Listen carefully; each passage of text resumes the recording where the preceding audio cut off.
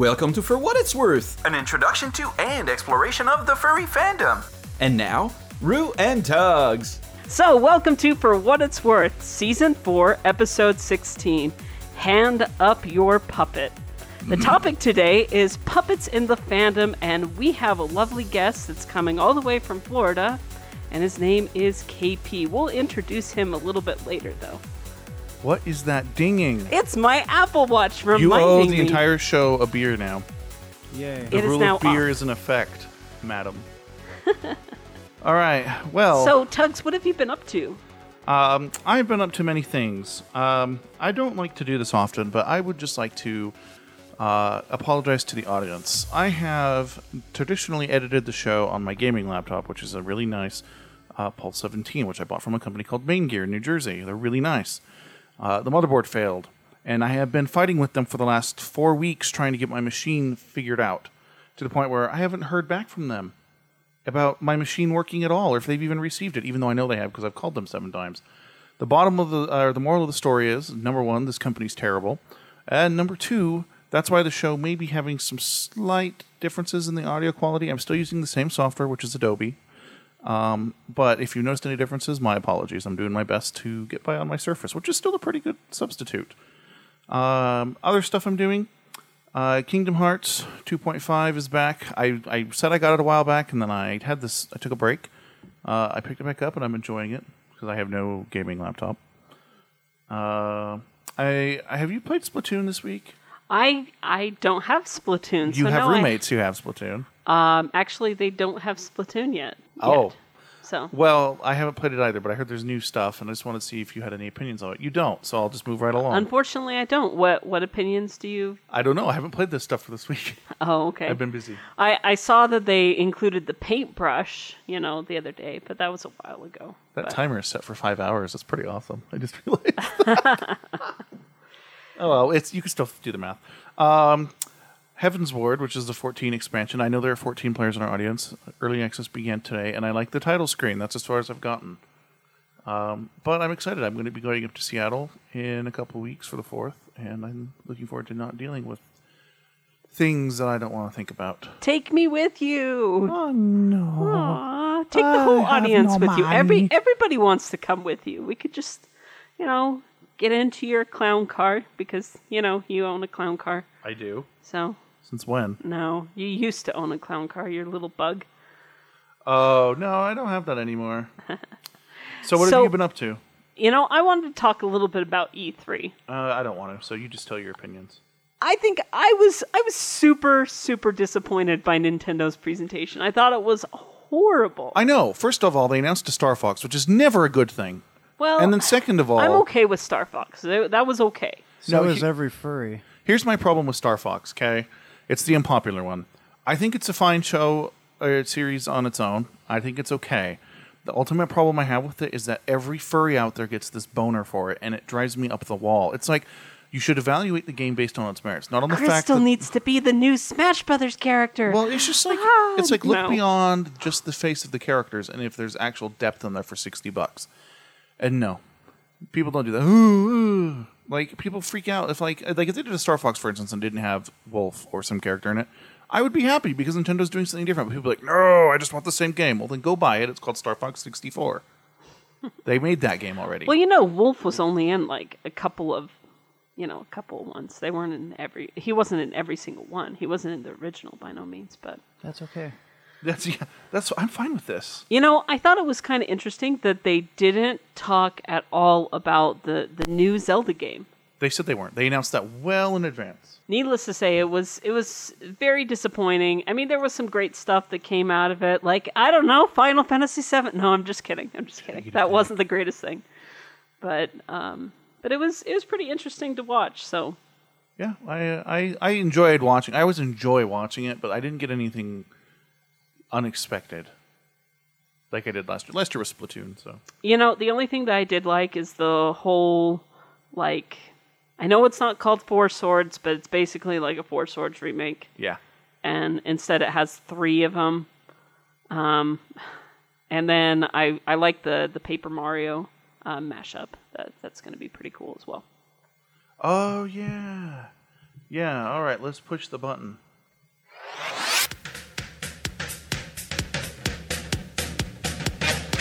He's only half-baked.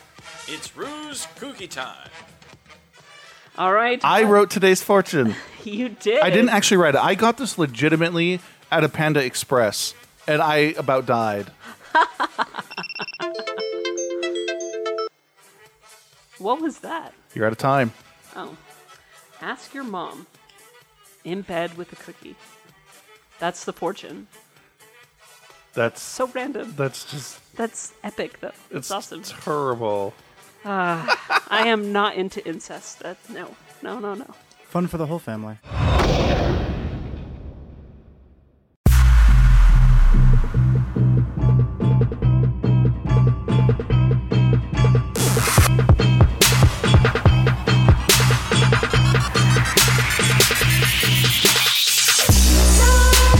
All right, well, welcome back. I hope that you had a wonderful potty break, like always.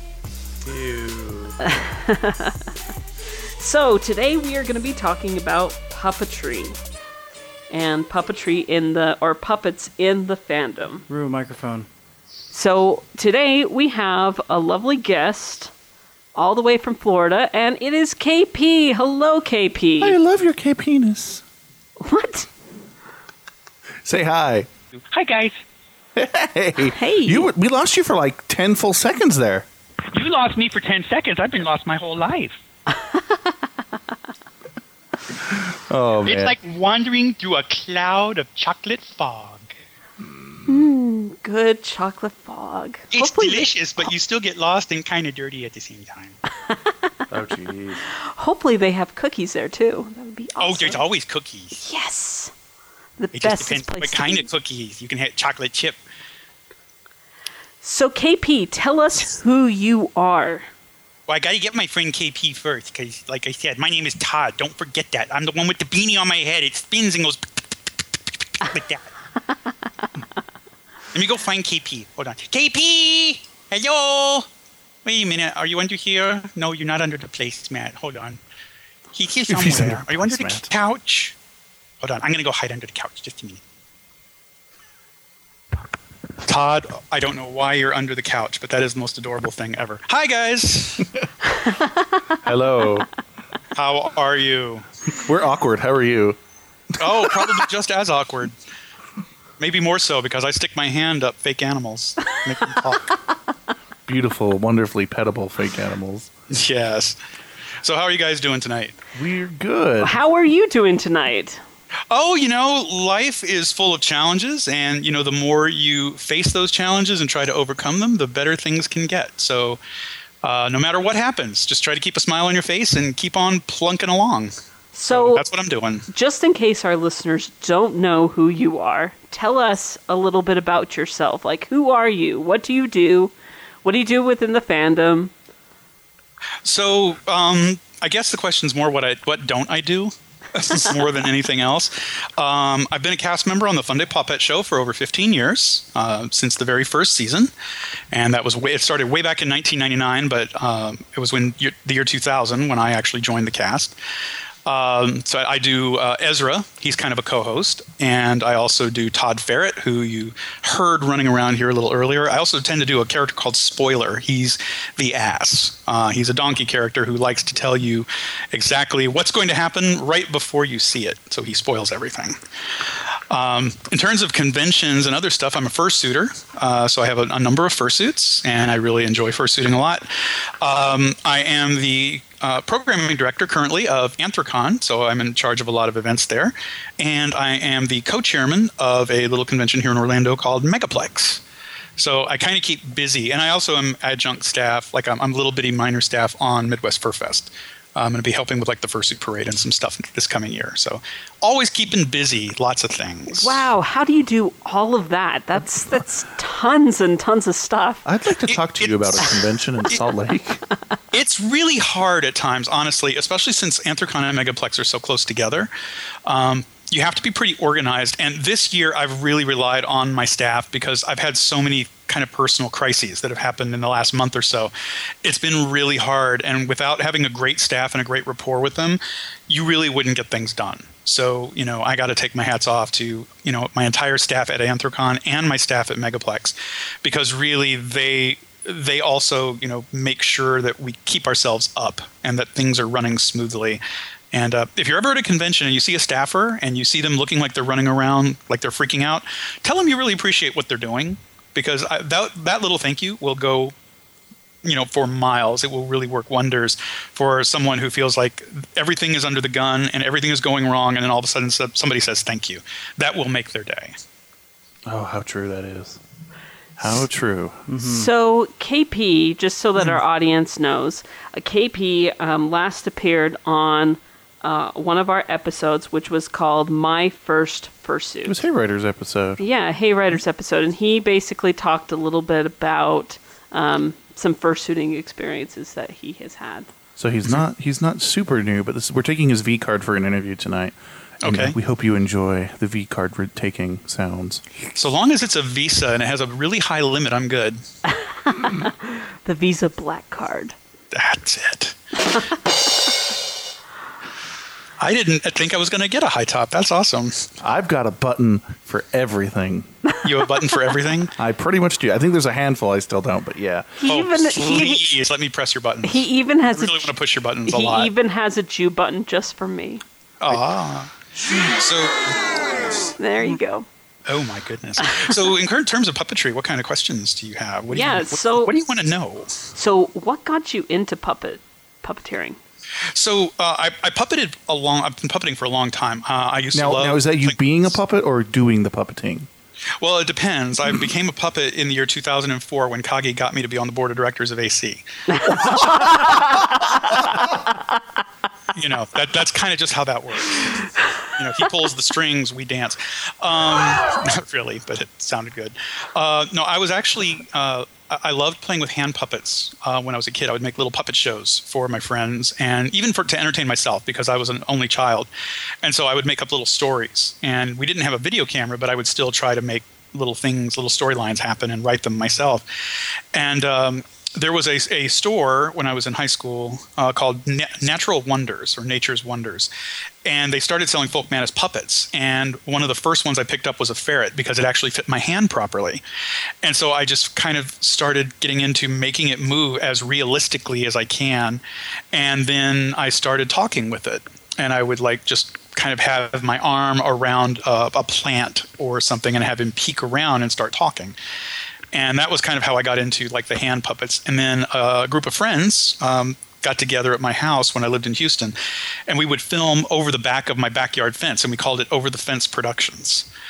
And we would do musical things, or we would just do little comedy bits. And that kind of got me hooked. And then I saw Yappy doing the Fun Day Pop Pet show at one point. I was working at IBM that day, and he was just kind of streaming things, and he decided he was going to do a show one Sunday night, and we all tuned in, and it just kind of got the hook. I mean, it's like, this is a creative outlet that I really enjoyed, and it's something that, I felt I could contribute to in my own way and keep my own personality about it, because I do have my own aesthetic, and that's really where things started, and then it just kind of pushed and blossomed from there, if you can call the Paw Pet show blossoming into anything. Long-lived is the one word that I always get right away. It refuses to die. A better description. Speaking of the Fun Day Paw Pet show, I heard that, I've been hearing, ever so often people are like, yeah, this is the last season of the Paw Pet show. Is that true, or...? Well, we never really know, but Yappy just dropped several $1,000s into some new equipment of his own money. So I think we're going to be around for a few more years, but what really was driving that, Yappy was feeling like he was a little overwhelmed, and he was doing it for such a long time. Things started becoming monotonous and not as much fun. And above and beyond that, Yappy started having a couple of health issues himself. So he was really not feeling well during some of the shows, and that's when those rumors started flying, because he was like, I don't know if I really want to keep doing this because I don't feel well. And now he's kind of gotten back into it. He tries to actually get in and puppet a little bit, and that's kind of where the magic is. It's not running the the board because he gets bored. He gets tired, and he just starts watching videos if he's not enjoying what's going on.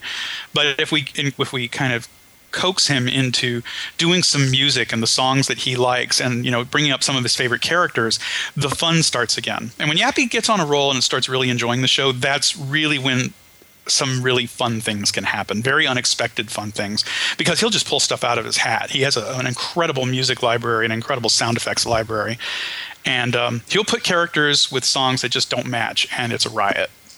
So there's not necessarily that the show is going to end this season, but typically you've heard those rumors when Yappy was getting a little tired and not feeling quite so well. Well, then that's definitely good to know. I know a lot of people, especially people within our area. For some reason, you have a lot of fans in Utah. I'm not quite sure why. You went on their show.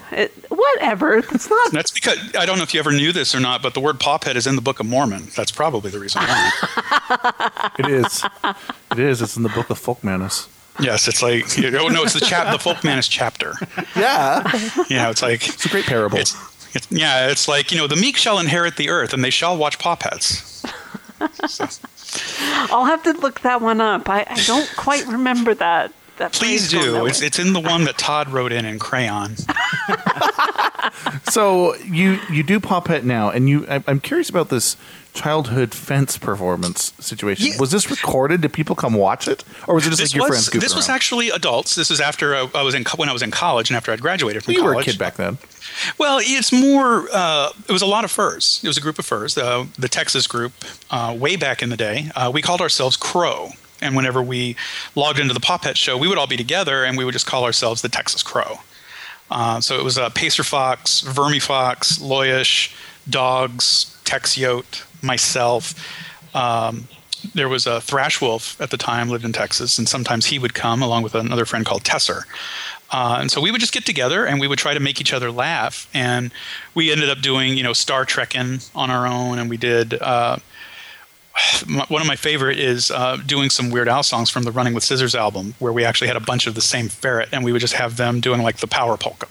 So they would be, trading off different verses to each individual ferret, and you had to actually point to who was about to do the next lyric so that people didn't start double puppeting, and the same puppets would be saying, two puppets would be trying to do one line.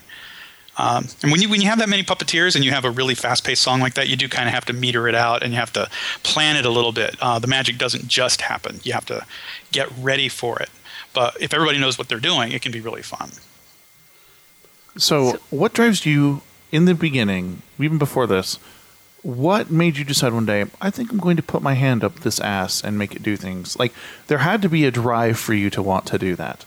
I think the puppet was just really itchy. And it was asking me to scratch it. We have hemorrhoid cream for that. Yeah. Honestly, no. I think it's very natural. If you see a puppet sitting on a puppet stand or a rack for sale, it's very natural to want to just pick it up and play with it, just like there's any other toy that's sitting out there. A lot of people try to deny, their inner child.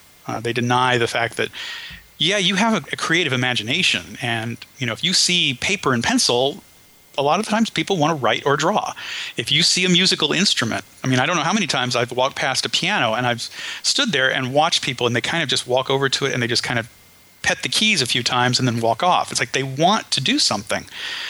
It's very natural to see a toy or a puppet and want to play with it. And I think that's really where the impetus is. It's your creative energy is trying to find an outlet, and if you really feel comfortable with it, it's something that you just kind of do and you kind of continue playing. And that's really what I do when I do my stuff on the Fun Day show, is I try to play as much as I can.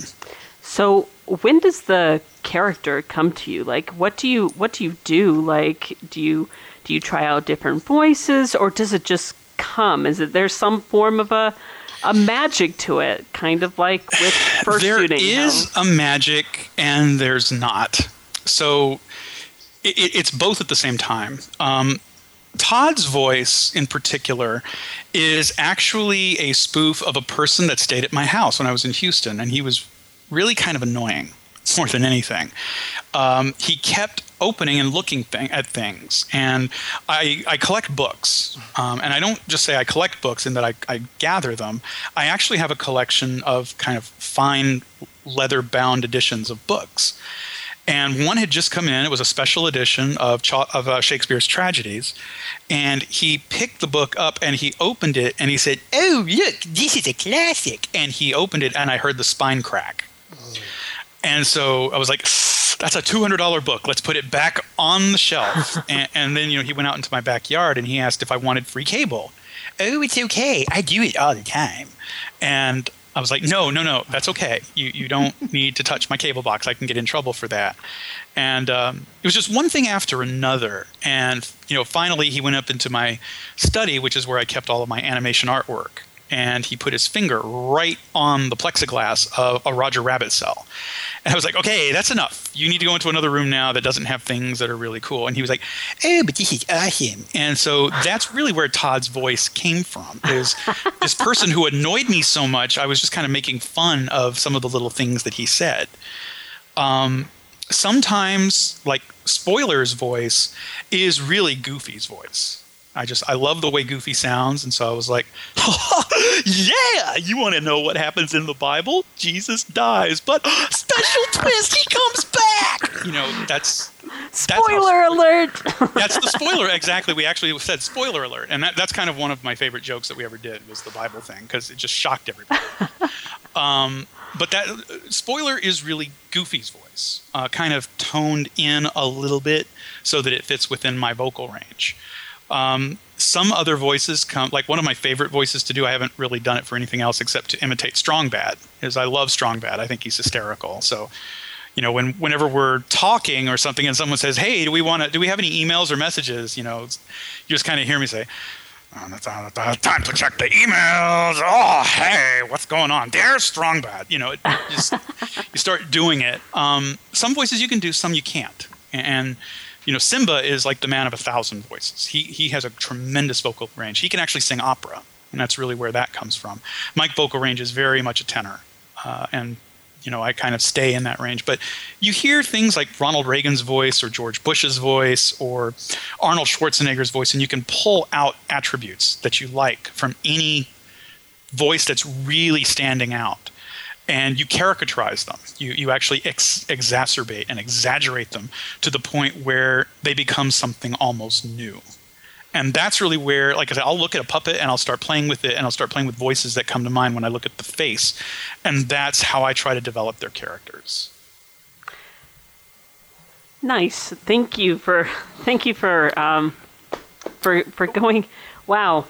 Well, yeah, where are you going? I don't know where I'm going. I'm in a different atmosphere, but well, you're in the Mile High City, I think, or close to the Mile High City. I've just been smoking something. No, that's the closest Waffle House we have. Oh, no, really? But Denver? It's Denver, yeah. I think it's great that, especially when it comes to people that are trying to figure out like character creation, or if they want to get into puppeteering, to kind of hear your process that you go through.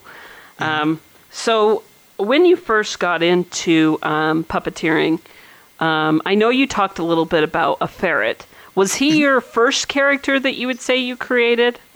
He was not. The first character I ever really created was actually a teddy bear. And he was kind of an Easter bear.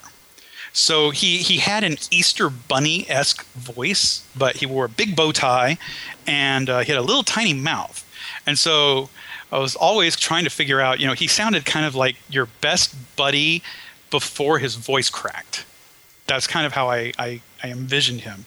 And it's really hard for me to do his voice, but he was kind of like, "So, hey, it's really great to hear you, and I'm looking forward to seeing you again, and it's going to be a great weekend." And he had a little bit of like like you have something stuck in the side of your cheek when you were talking. But that's how he talked, and he was very upbeat and positive and happy, but he just couldn't get all the words out just right. So that was the flaw that he had in his voice. And like I said, I can't really do that voice as much anymore because it's a little higher pitched than I used to be able to do it. But that was my very first puppet. It was a teddy bear puppet. So, before we go to our break, because we're almost out of time for this segment, the one thing we really have to ask you is if you're thirsty. A lot of times I'm thirsty. I'm so thirsty. Oh, now I understand why you put that question there. Oh my God, it's all coming back to me. Hamthrax is always thirsty. No. So our contribution, for the audience's sake, our contribution to Fun Day when Rue and I were on was this puppet. Rue, you made the puppet, didn't you? Yeah, I did. So you explain where the origin of Hamthrax. Oh, he came. Did you make me? Yes. God, I'm thirsty. Did you make me? No. Are you my daddy? Dad, it's Father's Day coming up. Oh my God, I got to get you a present. Some ham. Oh, Give me some ham. Yeah, something to drink. You know. You want something to drink? Yes, because I'm thirsty. I'll drink it first. No, he came from like a Goodwill. Usually with any sort of I don't know, like you can find lots of things at Goodwill. Yeah. So basically, he actually was a singing puppet at one point in time. Well, not a singing puppet. He was like one of those fish things that you press and he ends up like making noises or something like that. I know what you're talking about, like the singing Christmas tree and.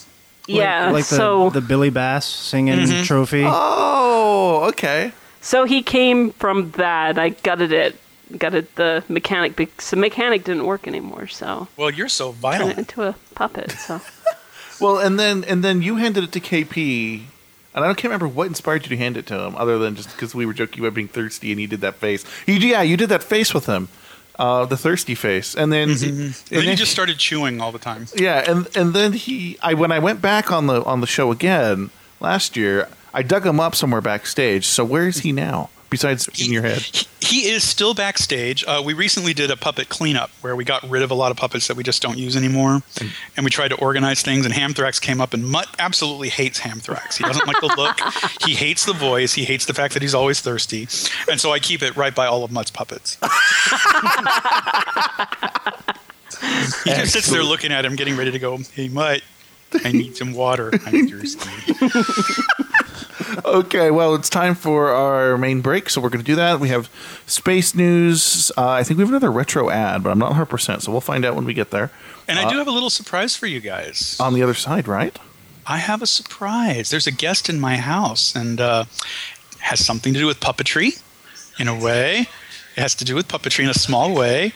And he's saying it has nothing to do with puppetry, but I say it does. Right. This is my world. It's in my head. We will discover the mystery on the other side of break. You will discover a mystery guest. And then I have a question for you guys also. Okay. Ooh, all right, we'll be back. So go ahead and go to break, and we'll come back and talk a little bit. Okay.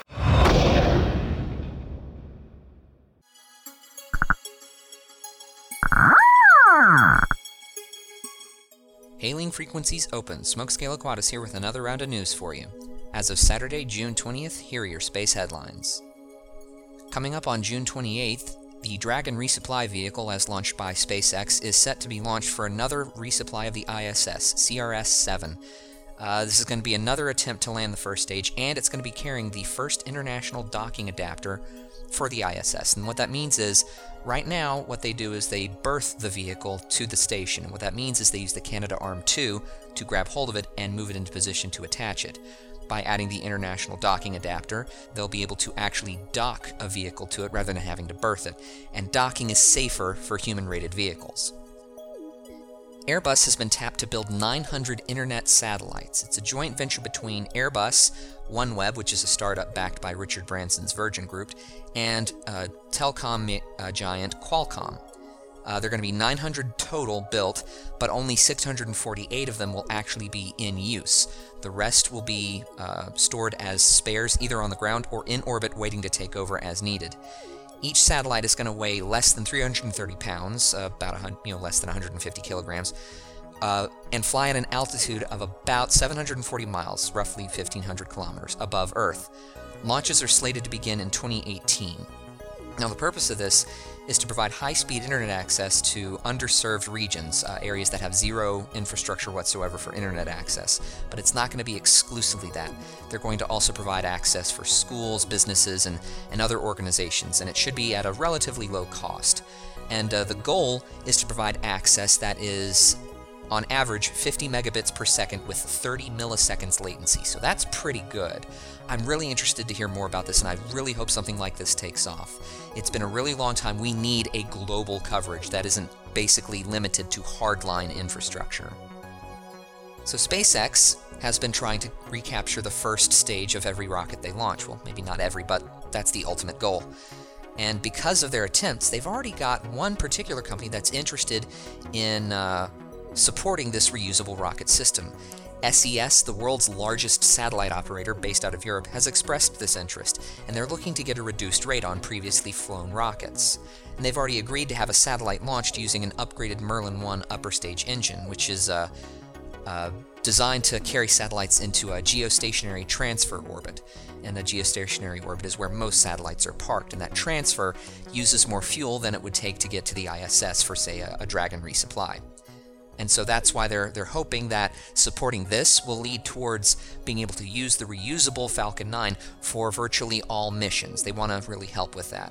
And not only are they so interested in it to that extent, they've actually offered a suggestion to improve their ability to catch one of these landing rockets. They said, why not put a net around the landing pad?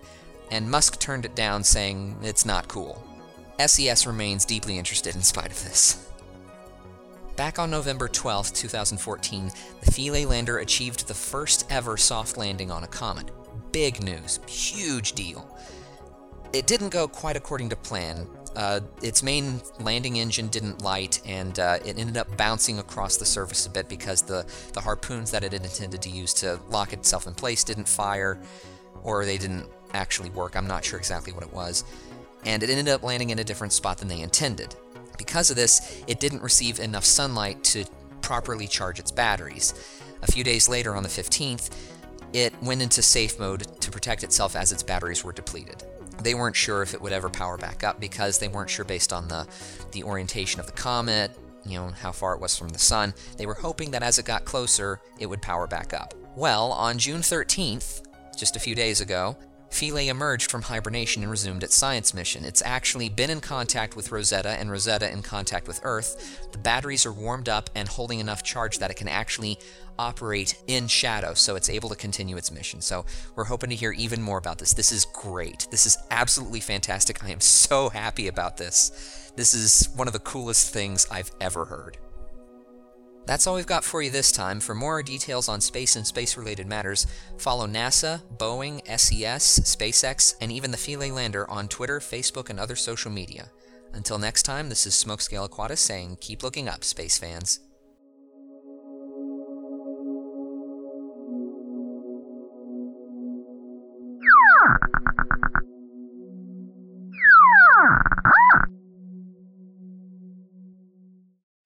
We want you to do our ident. Click Do Our Ident on the For What It's Worth website. You're listening to For What It's Worth, brought to you by For What It's Worth brand soap. When you're looking to get clean, think For What It's Worth. Now in 3 new scents: Natural Musk, Baby Powder, and Spring Meadow for the ladies. Made from the finest non-toxic chemical byproducts, you'll be sure to smell your freshest. Remember, when grooming your mane has become a pain, don't stress your brain, keep yourself sane. And if you're covered in scale and looking a bit pale, don't go off the rail, just shine up your tail with For What It's Worth brand soap. Now available at Husky's Fine Groceries.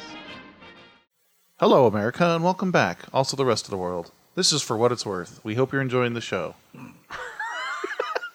What was that? You sound so like I want to be professional, but then I just imagine you going, no! And, ruining it.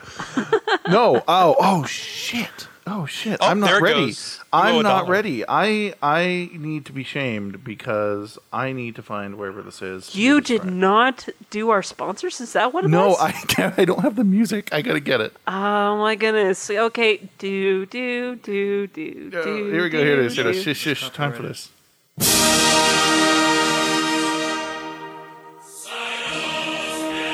Today's episode actually has a sponsor. Our sponsor is Houseworld. Now, he gave me a message, and I'm going to read it in a minute. But what this really is, it's really cool. It's a room. It's a series of rooms in New York City, and you go in, and each room represents an emotion, and you're supposed to explore your inner self. That's kind of cool. Yeah, right? So, Yondas, if you remember, he did our ident many episodes ago. He's the one who did this. So, here's what the official verbiage is. It says, Houseworld is a surrealist immersive theater performance in New York City. One by one, 30 guests enter a mansion and step into a dream world. It's a game, a play, therapy, and a party. Your decisions affect what will happen that night, and every dream is a brand new chance. So it's currently closed. They're between seasons, and they're fundraising for the next one. So if you want info, go to Houseworld, no dashes or anything, houseworld.nyc. That's a web address now. They have a .nyc. Register to, I mean, just kidding. So, yeah, it's actually really cool. They're going to be releasing a trailer soon, and they let me have early access to kind of figure out what this was. It's really cool. So there you go, Houseworld. Well, you'll have to put a link in the description so that people can see that. It kind of sounds like Inside Out in real life. You know what? You're right. That's probably exactly what it is, except for the brain freeze. I want to go see that movie, but I'm hoping that I'm not disappointed by it. I don't think you will. It's a Pixar film. It's hard to be disappointed. Well, it's so easy to be disappointed. I love Pixar films. The only Pixar films that I think are kind of dumb are like remakes. Like, I didn't think Cars 2 was that great. And what's with airplanes? Come on. I'm waiting for like hover-rounds and scooters, and I want that movie. It's like Up meets Cars. But I do love some of their original ones. Like, I love Ratatouille. I love Up. And WALL-E, in fact. I love all of them. So Pixar does good stuff. That is debatable. So, once again, to remind everybody, we are talking about puppeteering. And so we have KP, who has a guest for us. Now, we have more questions for you. So do you want to bring your guest in now? A guest? Let's talk about questions first, and then we'll bring the guest in. Okay. So you do the Pawpet Show most Sundays, except for when you're sick or not in town or whatever. What's your process for getting ready? Because that's your current big performance. So what do you do to get ready for that? Depends on what we're doing that week. If we know we have some specific guests, I try to make sure I'm familiar with things like, the subservient routines, so that we can have some things ready. Some of the things that the audience suggests really are inappropriate, or if not inappropriate, impossible to do and will injure people. And that's the last thing in the world we want, is someone to leave. They come to the Pawpet Show. Believe it or not, people actually do come to the show to have a good time, and it's a thing they look forward to for months. And the last thing we want is for them to leave, with a sprained ankle or, a sprained wrist. So, we try to make sure we have a set thing of dances. If you notice, we try to do the same dances because we know some of them will not hurt anyone. We also try to have a set list of questions in the back if people start saying really weird things or things that are going to involve too much jumping around or bouncing on furniture and stuff. We want to have things that are safe for them to do, especially if they're not a really experienced fursuiter. If they're trying to show it for the first time, we want to make sure people are good. So that's some of the prep work. Also, try to review current events. JR and I typically go over some things that we absolutely will not talk about, because the Pawpet Show, we don't want to become a political forum.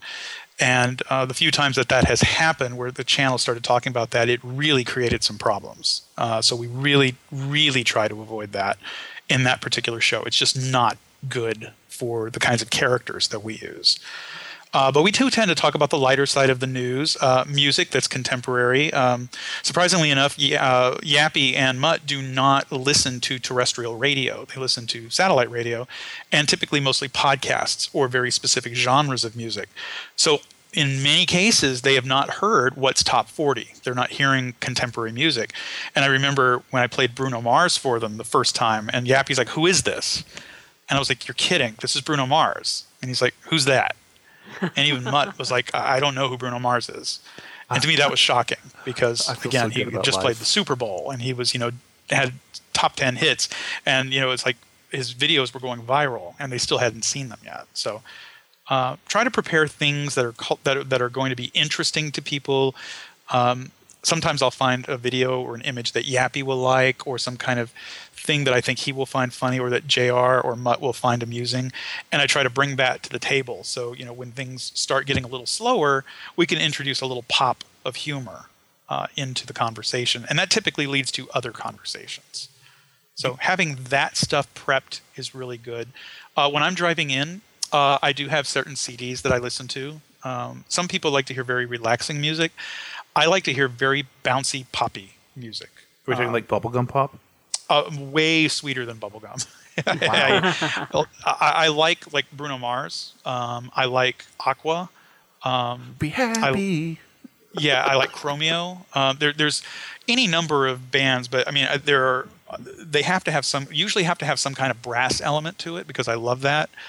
Or it just has to really, really put me in a good emotional state, because I am extremely reactive to music. And if you start playing really sad music or really angry music, I will actually start getting sad or angry. I will become very irritable or very morose, and not that much fun to be around. What does death metal do to you? Death. Death kills me. Yeah. But no, any kind of metal actually typically makes me very angry. It puts me in a very irritated and agitated state. Huh. Sounds it's like just you're not my kind of music. Sounds like you're the type of person that that the emotions, you're able to feed off of emotions very easily, and emotions that are around you. Even how about like some of the people that are around you? Like if somebody's like really, really depressed, do you? Yes. Yeah. Emotion. Most people don't realize emotions are contagious. And a lot of people don't think that's true, but it is. When you are near a person who's really down and you're trying to cheer them up and it doesn't work, it gets you really frustrated. And some people get very down themselves. If someone is angry and they're just yelling and you're trying to calm them down, think of it. There's some people whose job it is to, take phone calls from angry people. Yep. After a while, you become angry yourself. You don't like getting yelled at. Yep. So that's true. With me, I do feed off of emotions, and the more positive someone is, and the funnier someone is, the more lighthearted it is, the more I can actually let my creative juices flow. So, I was going to pertain that a little bit to our show. Like before we end up starting the show, you can definitely tell if we have talked to the guests beforehand or had something going on beforehand, because it seems like we're able to start right in the episode and get going and and keep the movement of the show itself. And I can definitely tell how listening to happy music definitely helps you in your performance. Yeah, and the other thing is there are words, very specific words, that can really impact your mood as well. When you hear somebody call you stupid, that's stupid. A creative idea that you came up with has just been put down. It really doesn't make you feel like being creative anymore. Or I don't want to do that. No, that's horrible. Those kinds of feedback are not that great, and they do kill the creative process. Whereas if someone asks you something and it really isn't that good an idea, you can say, okay, well, let's see what we can do with that. Where do you want to go with it? How do we want to develop this? And if they can see that it's going to be a downer of an idea, you can play with it and turn it into something more positive. Any idea can potentially work. It depends on how you want to approach it. Obviously, there are some topics that are taboo, and you just don't want to go there if your show is not geared toward that type of conversation. Things that are maybe if you're having a very lighthearted conversation, starting to go into a very adult, political, any kind of a rant, that's probably not going to work real well because it's going to derail everything. But if you can kind of link together similar things with similar attitudes, you can really get on a fun roll that can make an hour feel like you've only been going for like 10 or 15 minutes. So, just always try to keep that in mind. Word choice can be just as devastating as somebody, actually throwing a tantrum, which has happened before, and it makes things awkward. So speaking of length, how long is a typical performance for you guys at the Poppet show? Like, Because I mean, some of our audience probably doesn't know what the Poppet Show. So how long do you guys usually perform for? The every Fun Day Poppet Show now starts at 6 p.m. Eastern and ends at 10 p.m. Eastern. So it's a 4-hour production. There's a reason for that time length. When Yappy was initially setting it up, one, he wanted a time frame where people on the West Coast, people on the East Coast, and people in Europe could all have a chance to catch part of it. So originally, the West Coast was an afternoon show.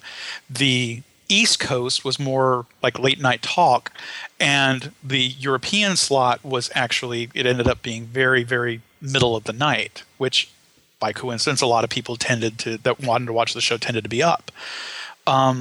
It's slid around just a little bit. It used to actually be 7 to 11 p.m. Eastern. It moved backward just a little bit.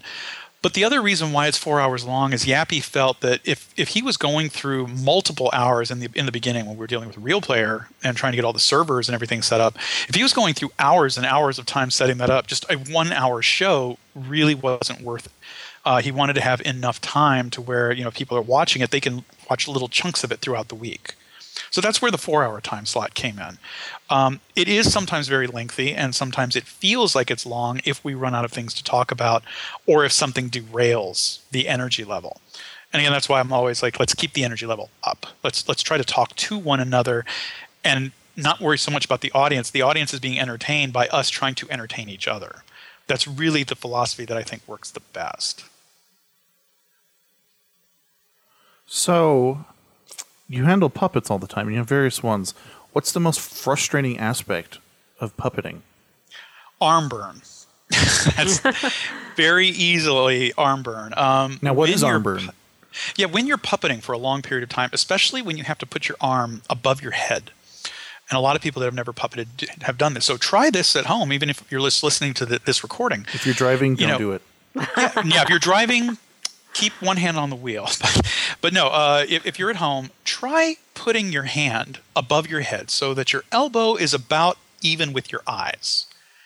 And then make a little mouth with your hand and start trying to do that.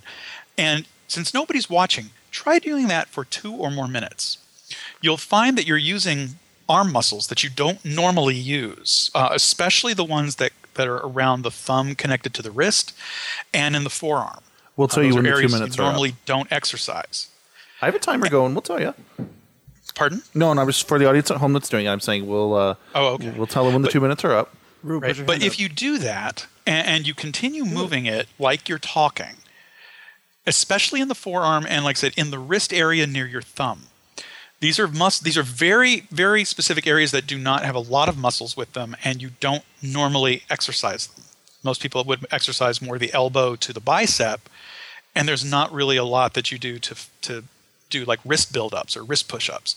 So when you start exercising these muscles very heavily for extended periods of time, they start to burn. And it becomes, you start getting tired really easily. And then if you're doing a long song, like a song that's 3.5 to 4 minutes, you really feel it in the thumb area. In the wrist area. You really, really feel it. And if the puppet has a lot of weight on top, it's pushing down on the top of your hand. And that makes it even harder because now you're having to put up resistance to push it into the right position. Because if you're puppeting properly, you're using mostly your thumb. You're not using the top of your hand. You're not pop-topping. So once you do that, like I said, you'll really learn and feel the areas of your arm that you don't normally move. And arm burn is the most annoying thing because you can really be on a roll and want to do something, but your arm is just going to give out. You can't go anymore. And so you have to pull down for a couple of minutes, shake it off, and then put yourself back up. So you've said the most frustrating aspect of puppeteering. What would you say would be the most rewarding aspect of puppeteering? Anytime you can get a laugh or make someone kind of see things in a new way and make them smile. And one of my favorite examples of this is you can create a puppet out of anything. Most people don't realize this. They think, I got to spend a lot of money to make a puppet. You don't have to. I was the guest of honor at Fur Affinity, FA United. And Clementine was actually one of the people that was helping to help me get around and do things and keep my schedule in place and whatnot. And we ended up having this this luncheon that had a bunch of sandwiches. They were like hero sandwiches. And I took a couple of olives because they were just laying there, and I put them on top of the sandwich. And when Clem came up to me, I just had the sandwich and I started lifting the top of it up like a mouth, and it was like, Clem, I'm here to give you mustard flavored kisses. And she lost it. She completely lost it, and it became a running joke for us for years. Because every time she saw anything, I would just try to make it look like it had a mouth and say it was going to give her mustard flavored kisses. And it brought back this one little tiny moment when she was really stressed out about getting the lunch started, and all of a sudden it just became lighthearted and fun. And like I said, I think that's the most rewarding thing of all. It's not, getting an award or getting anything special. It's when you can make somebody who's really stressing out laugh and make their life a little bit easier for the next couple of minutes. That's really a high for me. Am I hearing a clock? You are. If you know my dining room, there's that clock that hangs in the dining room. It was doing its little Westminster chime. I thought it was like you were like doing like Tibetan bowls or something while you sit there. No, actually, I should have told you. No, that's just me, hitting my head. But gong, gong, gong. So, any other final thoughts that you want to say as far as with puppeteering itself? The biggest thing about puppeteering is, like I said, you can try marionettes, you can try thumb puppets, you can try hand puppets, you can do anything you like. You can make a puppet out of a pillow. I mean, you can find ways of creating something and making an inanimate object talk, which is really what a puppet is. I would say, if you feel the urge, just pick up a box, and make a mouth out of it. Or, like I said, like I did with a sandwich, you can make anything have a mouth and talk and make jokes. And everyone has their own unique sense of humor, their own humor aesthetic. Try to find that and play with it. There was an article in the newspaper recently that said, people that tend to think young and don't consider themselves old tend to live longer because they physically are convincing themselves that they're younger and they're living longer lives. I think humor is a big part of that. And I think, enjoying people's company and seeing their eyes light up with something funny and unexpected is really valuable to having a great quality of life. So that would be my advice is, don't be afraid to do that. Don't be afraid to be silly because that's kind of a unique quality among adults. You don't see it as much anymore. And when you do, people really remember it and they really cherish some of those fun memories. Sweet. All right. Well, you have a guest. So before we go to the game and begin the torture session, we should probably let you do that thing. Do the thing. Do the thing. I do have a guest. Guest, if you could possibly pop over for just a moment. It's guestception. Yes. So I want to preface this with I had mentioned to you earlier, who do you think of as heroes? So who are kind of your heroes or your inspirations? To me, my heroes are the people that I meet on a day-to-day basis that bring light into my life. Okay. Those are my heroes. And, I don't really have like a celebrity or somebody that I look up to like that. Or So if you're thinking of someone who inspires you in any way, who inspires you? Oh, I'm holding my tongue because I know we need to be serious, but the filter caught something. Oh, go ahead. No. Go say it. I was going to say Batman, but that's not serious. Batman, okay. No. So, like for me, I have different levels of inspiration. Mm-hmm. Like one of my absolute favorite performers is Dick Van Dyke. Dick Van Dyke to me is the epitome and the embodiment of you don't have to be vulgar to make people smile. You can do it with a goofy grin. You can do it with a quick dance. You can do it with a quick quip that, again, is not dirty. But Dick Van Dyke kind of embodies the best of what we look for in an entertainer. And, I look to him for a lot of inspiration.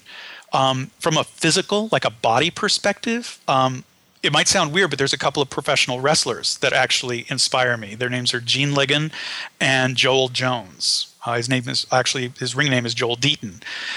Both of them, at a time when I actually needed a lot of help trying to not be a sickly person and try to get myself into a better state. I looked to them because, to me, they always had great physiques. They always did the right thing. But they just had a quality about them where they were genuinely good people. They were a tag team. And so I really appreciated that. And then, like, from being a great person, you might know Jim Martin, who is he was the producer on Sesame Street, and he's been a guest at Anthrocon for a while. He was the voice of Gary Gnu. He was the puppeteer behind Gary Gnu. And so, he's just a great guy. He inspires me to be a happy person. But there's also somebody else who inspires me in a different way. He inspires me to try and create, because when I enjoy his work, he kind of like brings out the best in people. He makes you want to be better, and I'm very fortunate to have him as a house guest. I met him a couple of years ago, and he is 3 years ago at Megaplex. And he's here in the States right now. He's from Europe. He is the person who creates some of the music for the Eurofriends puppet shows, and he's also worked with the Confuzzled puppet shows. So, guys, if you want to do a little quick interview, let me introduce you to a very inspirational friend of mine, Fox Amore. Oh, hang on. I've got the headset on the wrong way around. One second. Hey, how's it going? Hey, Fox Amore, how are you? Absolutely great. There was like a monumental thunderstorm earlier on today, and I still feel kind of charged from it. As cheesy as that sounds. I kind of wish I had awesome. an applause button. I need it. That's the button I don't have. Here, I'll we'll give him the clap. Here we go. Okay, 1, 2, 3. Okay. Yay! You now have been clapped. So, how is your visit so far in the States? It's been very, very relaxing. I mean, one of my favorite places in the States is actually Florida, because like KP and Dingo Roo and so many others are really close friends of mine here. So it's like a natural haven for me when I want to get away from like all the wind and rain back in Scotland. So for our audience members that don't know, who are you? Well, I'm Fox Amore. I'm a musician in the fandom that's been going for roughly about 10 years or so. I've been going to the conventions the last 3 years. I'm a professional musician. I play piano, I can sing, I can play a wee bit of guitar as well. I recently did a fundraiser called Come Find Me, which was a fundraiser to record my last album at Abbey Road Studios with the English Chamber Orchestra. And I did that last year, and that was backed by the Furry Fandom. So if anyone who's there listening to that and supported the project, thank you so much. That's incredible. Now, I know what Abbey Road Studios is, and it has obviously a storied history, but I just have to ask you, is it, I imagine it's like just an empty building with a lot of dust inside and some microphones. That's not really what it is. So what is it like inside? Yeah, not really, but at the same time, I mean, they've managed to preserve a lot of the history. You still actually see a lot of the ornaments and objects in there that have been there, like even before the Beatles recorded there. I mean, they've got like some of the original microphones from like some of the guys from like that came over in the 50s. They have like all the original mics and amps that the Beatles used. They still actually use them in production. I mean, when we were there last year, the guitarist on the album, he was playing through one of George Harrison's microphones, his microphones and his amp. And him being like a massive Beatles fan, you should have seen his face. He was practically squealing so loud you could hear it on the recording. What is that? Don't worry about what that sound is. This is part of the track. Actually, it's funny actually, because obviously when you record an album, you get so many like outtakes and like takes that you have to do again because of whatever different reasons. Sometimes a musician will make a mistake. Sometimes they'll make a mistake and you'll actually hear them swear like before the sound engineer manages to cut them off. I've actually got like a hard drive back home that has all those files, and I do plan one day just to actually get that out and be brave and listen to it all and maybe put like an outtakes reel of it together or something. That sounds amazing, and I will be the first one buying it because I love that kind of stuff. That's just great. Yeah, thank you. So where do you draw a lot of your inspiration from? A lot of my inspiration comes from nature. Like, for example, like animals have always inspired me, so that's what kind of helped me become a member of the furry fandom like 10 years ago. I mean, I've always had a fascination with foxes. They inspire me in my music. so I kind of like drew from the idea of like when I saw people like creating like characters based on the animal that they're portrayed by or what inspires them. So that ultimately created the character Fox Amour, and because Amour is an extension of my real surname, which is Armour, it essentially means fox love. So a love of foxes. So Fox Amour is how it came to pass, and I've been sharing my music ever since 10 years, and I've never really looked back. So yeah. So what got you? I mean, what was the number one thing that you feel that got you in that inspired you to get into music? Is it you said nature? Well, what made you make the leap? I mean, music in general, I've always done like most of my life. I mean, I started playing piano when I was like just under 5 years old or something like that. I mean, as soon as I could basically climb up onto a piano stool, like my parents had to drag me off it just so I'd eat my dinner. So I would never go outside and play football or soccer. I think that's what you guys call it here. That's football. But ever since then, I mean, I'm mostly been self-taught, and I've pretty much done music all my life. I mean, it wasn't until later that, you know, when I learned about the furry fandom and the way people were creating like characters based on the animals that they get inspired by. That's what really like drew me to it. What's been your biggest success as a musician in the fandom? Definitely the Abbey Road experience, because that was actually funded primarily by the furry fandom. So it's definitely something that they've actually given to me. So I would say like getting to record at Abbey Road with a big orchestra. It's amazing actually, like what the furry fandom can do when they actually, you know, pull together. They can do some pretty incredible things. So we recently had an episode in which we talked to unfortunately, that episode kind of fell through, in which we were going to bring somebody from Britain over, and they were going to talk a little bit about, cultural differences and stuff like that. Okay, yeah. What would you say is some of the cultural differences that you've seen? In terms of the UK, I mean, there was a lot of cultural differences. I mean, at the end of the day, we're all a family. We get on with each other and we cooperate. But I guess it's a hard one for me, because a lot of people have different opinions when they come from the UK. You know, different things mean different things to them and different things to me. So, but being a Scotsman, we had the referendum recently, and I'm proud to say that I voted yes in it. I wanted Scotland to be an independent country. I'm not shy of admitting that. But it's one of these things in the UK where it's like there's more and more of a divide coming. I mean, I don't want to talk about politics or anything like that, but there is a lot of differences in the UK, but I think that's what makes the UK pretty fantastic. So if you've never been there before, you go to the UK. It's an island. You can travel like a couple hundred miles in either direction. The dialect changes completely. You're in a different country. You go north Scotland, south England, and you go over to the west. You can go into Wales, and then get a ferry. You can go to Ireland as well. I mean, it's a fantastic country to live in. But yeah, I mean, there's definitely a lot of variety over there. But I think that's what makes the UK great. So how's the furry fandom in that area?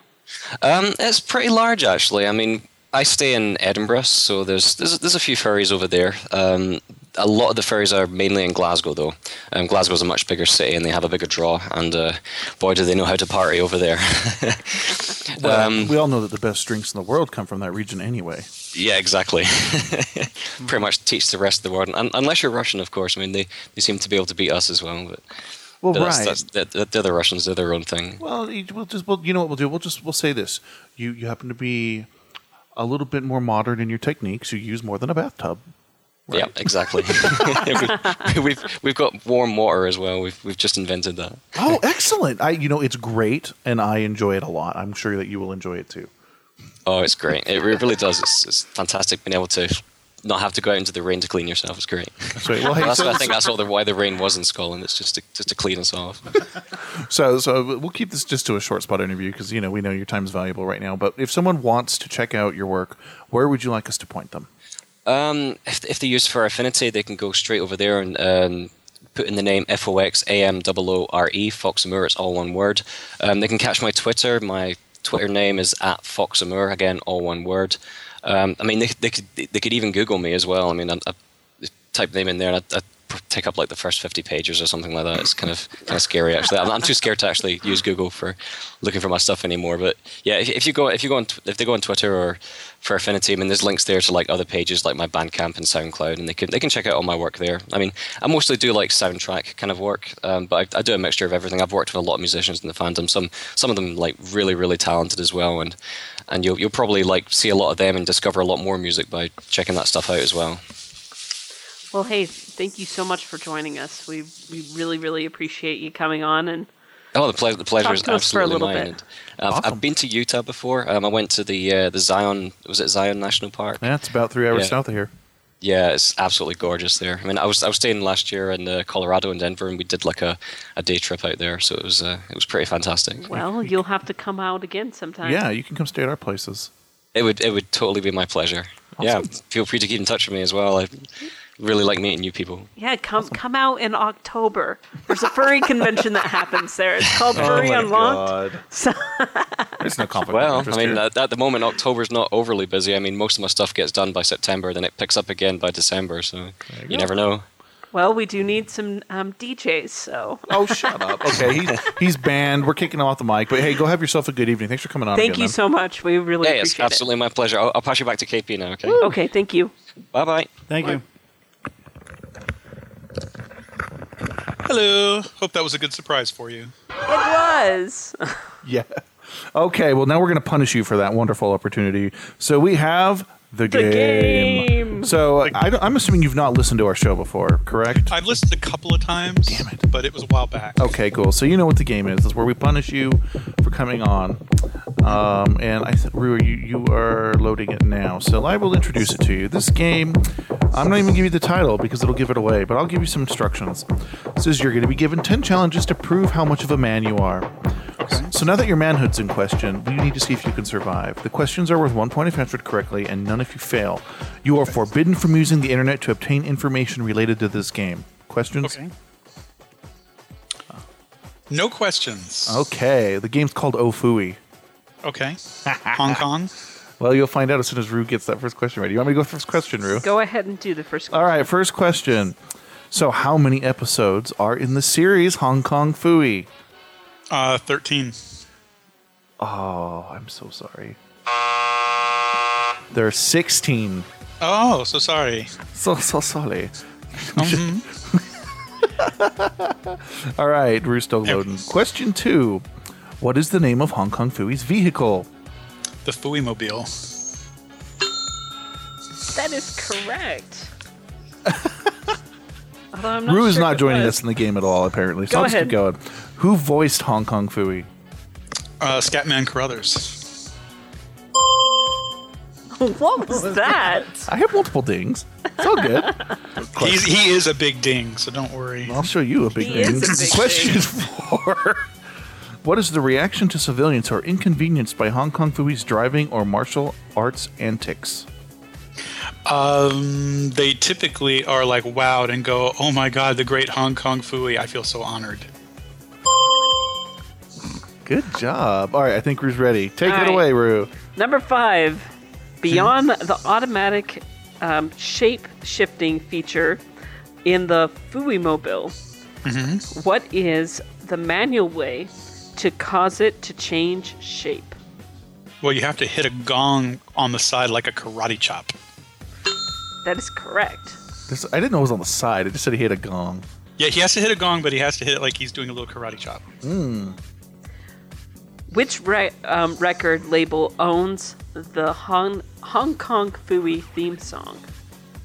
The original or the one that was recently redone? I believe it's in reference to the original. The original? Ooh, yeah, what label owns it? I'm going to say Capitol.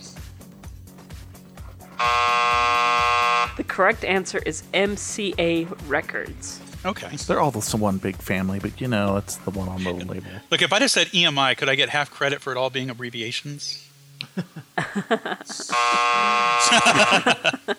So let's see, number 7. What crime does the first episode of the series cover? The first episode of the series, I believe it was a theft. What type of theft? Yeah, Type that's theft? too generic. Yeah, because I mean, there's a couple of them. The first one was it the Power Thief? Unfortunately, no. It was the Car Thief. The Car Thief. Okay. So Grand Theft Auto. The one where he was painting them all the different colors and repainting them. And I just Wikipedia'd. I'm sorry. I don't know how to watch the show. That's okay. You watch the show by pressing the little play button after you put the DVD in. I don't even know what that is. That's old technology. You don't know what a DVD is? No, it's too old. Is that like a small record? All right, question 8. What stereotypical setting does the last episode of the series take place in? Hold on. The last episode, I believe it took place in like a dojo or like some kind of Asian thing. Was it the laundry? The laundry? Yeah, there was a Chinese laundry. I got this button will work all day, man. No, it was in the Wild West. Ah, okay. Okay, question 9. Question 9. Has the Hong Kong Phooey series been a home release in North America? Meaning I can go and buy it, not watch it on Netflix, not watch it on Boomerang. Well, considering I have it in my closet, yes. For a bonus point, imaginary point, what year did it come out? And you can't look. Hong Kong Phooey released 2000, I believe it was 2004? That was really close. 2006. But Okay. you get a ding for getting the actual question right. Okay. All right. Question 10. I love the best. This is the best question, and you're not going to get it. You ready? What's the population of Hong Kong? What is the population of Hong Kong? Yeah. More than New York. That is not a number, sir. Try again. You didn't say it had to be a number. I want the population. Who measures in New York? That's not a unit of measurement. Hey, to New Yorkers, have you ever seen their attitude? Yes, New York is an attitude of measurement. I'm going to say the population of Hong Kong is roughly 11,750,000. I'm sorry. It's 7.234 million. Oh, okay. As of last year. So what's last year? Yeah, what's the final score? 5. He got way more than 5. Did he get more than 5? No, he got 5. Okay, he was the one that counted. Okay. Well, there you go. What's that? That's the end of the game. No, that's dumb. You're dumb. I'm thirsty. I only had 5 drinks. Okay, all right. Well, let's move right along. Here we go. Well, actually, maybe I could give you a few games. Oh, Maybe I could give you a game. we have just a few minutes, so Just a few minutes. yeah, we still got two things left to do. Okay. Well, everybody knows that your name is Tugs, correct? Yeah. Can you name an element that actually has the letters TUGS in its name in the next 5 seconds? I can. Tungsten. You got tungsten. Very good. Yeah. So keeping on the elements, Before I got married, I had a ring made of that, and then I lost the ring. Anyway, what is the lowest element on the periodic table that does not exist in nature? It's not naturally occurring. unonium. Nope. Hell if I know. I don't know. It's called technetium. And it is atomic number either Where's 42 my or 43. boyfriend? Where's my boyfriend when I need him? He knows all the periodic table stuff. So. Oh, does he really? Yeah, he knows it like the back of his hand. Isn't In that fact, because the half-life is like super, super short? It just never occurs in nature. It's something that occurs in space, but it does not occur on Earth. If you can actually find technetium in the Earth layers where you believe that asteroids or comets had hit and there was a lot of dust settling. Mm-hmm. That's typically where you can find them. Okay, so not on Earth nature, but in stellar nature it does naturally occur. Exactly. Splitting hairs about it. Splitting atoms. So, and Tugs, question for you. Yes. Can you name at least 3 ingredients that can be included in the making of pepperoni? Meat, fat, and salt. Nope. No, I'm looking for the herbs and spices, the things that give it the flavor. Say that better. Meat, fat, and salt. They all have specific herby tastes. Very earthy. So the key things that give pepperoni its unique flavor are peppers, garlic, fennel, and mustard seed. Ooh. Yeah, and now you know. Where's the more? I do have that. I had garlic on my mind, but Did you have a question? No. No. All right, you've got time for one last one. One last question. Okay. Let me think real quick. Okay. Rue, you are familiar with the books and television film Winnie the Pooh, correct? Yes, I am. You are familiar with the character Rue. Yes, I That am. is the child of Kanga, correct? Mm-hmm. When was Rue created? Ooh, ouch. Well, when you see when a mom kangaroo and a dad kangaroo love each other very much. Are you doing a year or an episode? What answer are you? The year that A.A. Milne first featured Rue in a book. When was Rue created? You know, I'm gonna get it wrong, but it's but you know, that day grew. Never mind. 1970 or 85? It was a little earlier than that. Okay. The year was 1926. You were close. You were very close. You were very close. You were in the same. You were in the 20th generation century. off. That's pretty damn close. Given the entire length of the history that we know about, that's pretty close. There you go. Okay. So I got 5 of my questions right. Tugs got tungsten right. And I got nothing. He seemed to have fat, meat, and grease and salt on the brain, so he didn't get the pepperoni question right. I want some fat and some salt right now. Maybe a little meat. I actually terrible. have pizza sitting next to me. So. Hate you. Love you. All right. So I'm we have- pushing this button. We have one last question for you. What? Okay. So how can they find more about you? More about me. Yes. Don't look. You'll be scared by what you find. But if you're really curious, I have an FA page. It is Cuddlepup, Kuddlepup. I have a Twitter account. It is also Cuddlepup, Kuddlepup. You can find information about our characters on pawpet.tv. That's PAWPET.tv. And if you're wanting to just talk, convention stuff and whatnot, you can also kind of drop a line through either the Anthrocon website for programming or through the megaplexcon.org website. Through the contact list. Little plug for Megaplex. If anybody is interested in watching the Paw Pet Show live, that is one of the that and Anthrocon are 2 of the only places where we do live Paw Pet shows. So you can actually catch us live and kind of see the magic happen and watch us fall on our face like we normally do live right in front of you. And you can get it on your own camera and laugh. Yay, live. Live making a fool of yourself. It's awesome that way. All right, you ready for the next button? I totally killed that, Tugs. Go ahead and press that button. I forgot about the mailbag.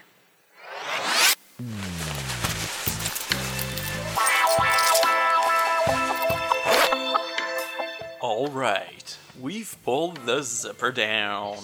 It's time for the mailbag. It's a little mailbag today, at least. You didn't kill very many people. What? I didn't get any hate mail. Okay. Yay! So we have an email from Spark. Now, Spark emailed us on the last episode and was asking about Tumblr feminism, and we were like, we have no idea what you're talking about. So he wrote us and he said, "Hey guys, thanks for talking about it on the show. Sorry I wasn't so clear about Tumblr feminism, but you were right in assuming it deals with the people of Gamergate. The woman you were thinking of, or the woman, is Sarkeesian. I can't even say her first name. I'm fine with people having other opinions, but I don't know if I want to be associated with some of those people. For one of those ultra-feminist things, check out man-spreading. That sounds really strange. I want to advocate for women and promote equality for all people, but when these people go on the opposite side and try to put women so far above men, I can't get behind that. And I feel like calling myself a feminist puts me into that camp. Again, thanks for all the time and all that good stuff. Spark." So, do you know what manspreading is? It sounds really sexual, and I know that's not what it is. What it is when you It's what KP does like right now. if it's on the subway and stuff like that, and a woman gets on or anybody gets on, and you know you see those guys that are spreading their legs like this. That's called manspreading. Why do you know that? That's a really strange thing to know. It's I just know it. Whoa. For some unknown reason, I thought manspreading was what Tugs put on all his food. I was going to say a butter alternative. So apparently there's some sort of feminist sorry if I'm offending people. There's a movement to stop manspreading and for people to be aware of, of them being jerks or whatever on the subway, because they're not, they're not putting their legs together so that somebody can sit down next to them. I've seen women do the same thing, and they put their shopping bag right between their legs and keeps it spread apart. You know what I see? I see people in the Disney World monorail spreading anyway, so I don't care. Well, that's just because they're eating all of the pepperoni with the fat and the salt and the grease and the meat. Okay. They're just spreading naturally. It's more of a political type. So, I think that's it. But I'm glad we hit it on the head, Spark. We have one email, and it's really short. So I'm going to kind of take it and translate it into a question. It's from Xavier. And he wrote us and said, "Let My Puppets Come is the thing you should look at." And so I Wikipedia'd it, and I said, that's an interesting thing, but I don't think that's going to quite fit with what we're going for the topic. So I'm going to switch this email around and say, do you know what this movie is, KP, and what are your thoughts on it? I have not seen the film, so I really don't want to comment one way or the other because I might offend somebody.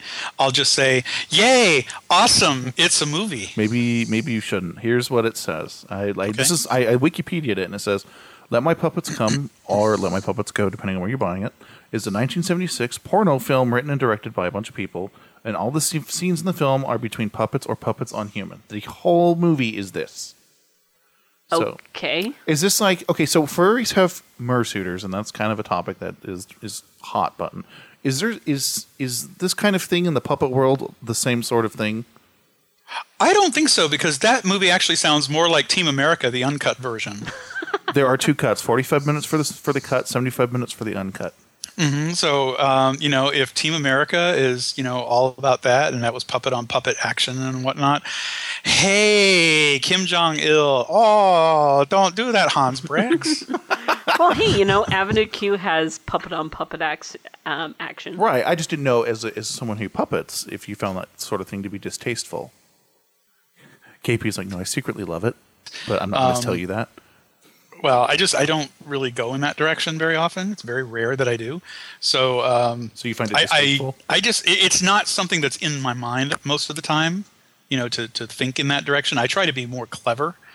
So I don't know, to be honest. I guess it would be offensive if it was done badly. I guess it would be funny if it was done fair enough in a humorous way. I've never seen a puppet turn me on. You're not electric. It's okay. I was going to say, I'm not the electric company. I'm not going to turn it on. I'm not going to bring you the power. All right. Well, that's it then. I guess we'll move out of the mailbag to the next little thing. You ready? Yep. All right.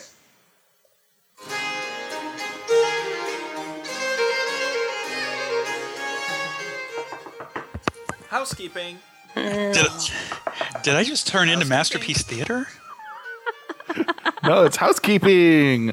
So this is where we do the little fiddly bits we don't get to do anywhere else on the show, like telling you to comment on the site. It makes it look like our site has traffic, and that's good. And we love social media. Talk to us on Twitter or Facebook. And I will respond because I don't have a Facebook. I'll do the Twitter. I respond to Facebook. So here you go. You know what Facebook is? If you want to talk to Tugs, talk on Twitter. If you want to talk to me, talk on Facebook. There you go. Okay, so wait a minute. So what is Tugs's handle? Because people will need to know that. Well, it's at For What It's Worth for the show. So is it at FWIW or is at For What It's Worth? For What It's Worth. It's at For What It's Worth. For What It's Worth. Oh, there you are. I'm going to add you. I'm going to follow you. Yay! Oh, yay! We have an extra follower. Now we have 7. And everyone cried a little bit. Hold on, I'm sending you a tweet, Tugs. You don't know what you're doing. You know what I think Facebook is? It's that book from the Care Bears movie with the face in it. That's what Facebook is. No, that's terrible. It's true. We want to see everything, Nicholas. All of your things. We want to turn the whole world into a book of faces. That's exactly what Facebook is. Oh, I should go to the show Twitter and log out of this Twitter instead. Okay, so Tugs, I just tweeted to you. We'll Yay! See. You will get a response very shortly, madam. So, now, since the show is coming to a close, I want to let you know, everyone, I'm leaving. I'm going to run to Target right now to go pick up some amazing Tim Tams. No, you may not go to Target yet. Why? Because you invited me here. Keep me entertained. Okay, forever. You invited me here. Keep me Okay, entertained. so for what it's worth, there is a tweet out there waiting. I just showed it to him. I retweeted. There, I just said it. I retweeted it. No, you have to say it on the show. Say the following: boop dee boop and shoom bop a lala oh what a goo slam. Siam. Oh, it looks like an L. So say it all again. I want to hear it right. I don't know where this is going. I'm glad I have Just an say edit it. button. Boop dee boop and shoom bop a lola oh what a goo Siam. Oh what a goo Siam.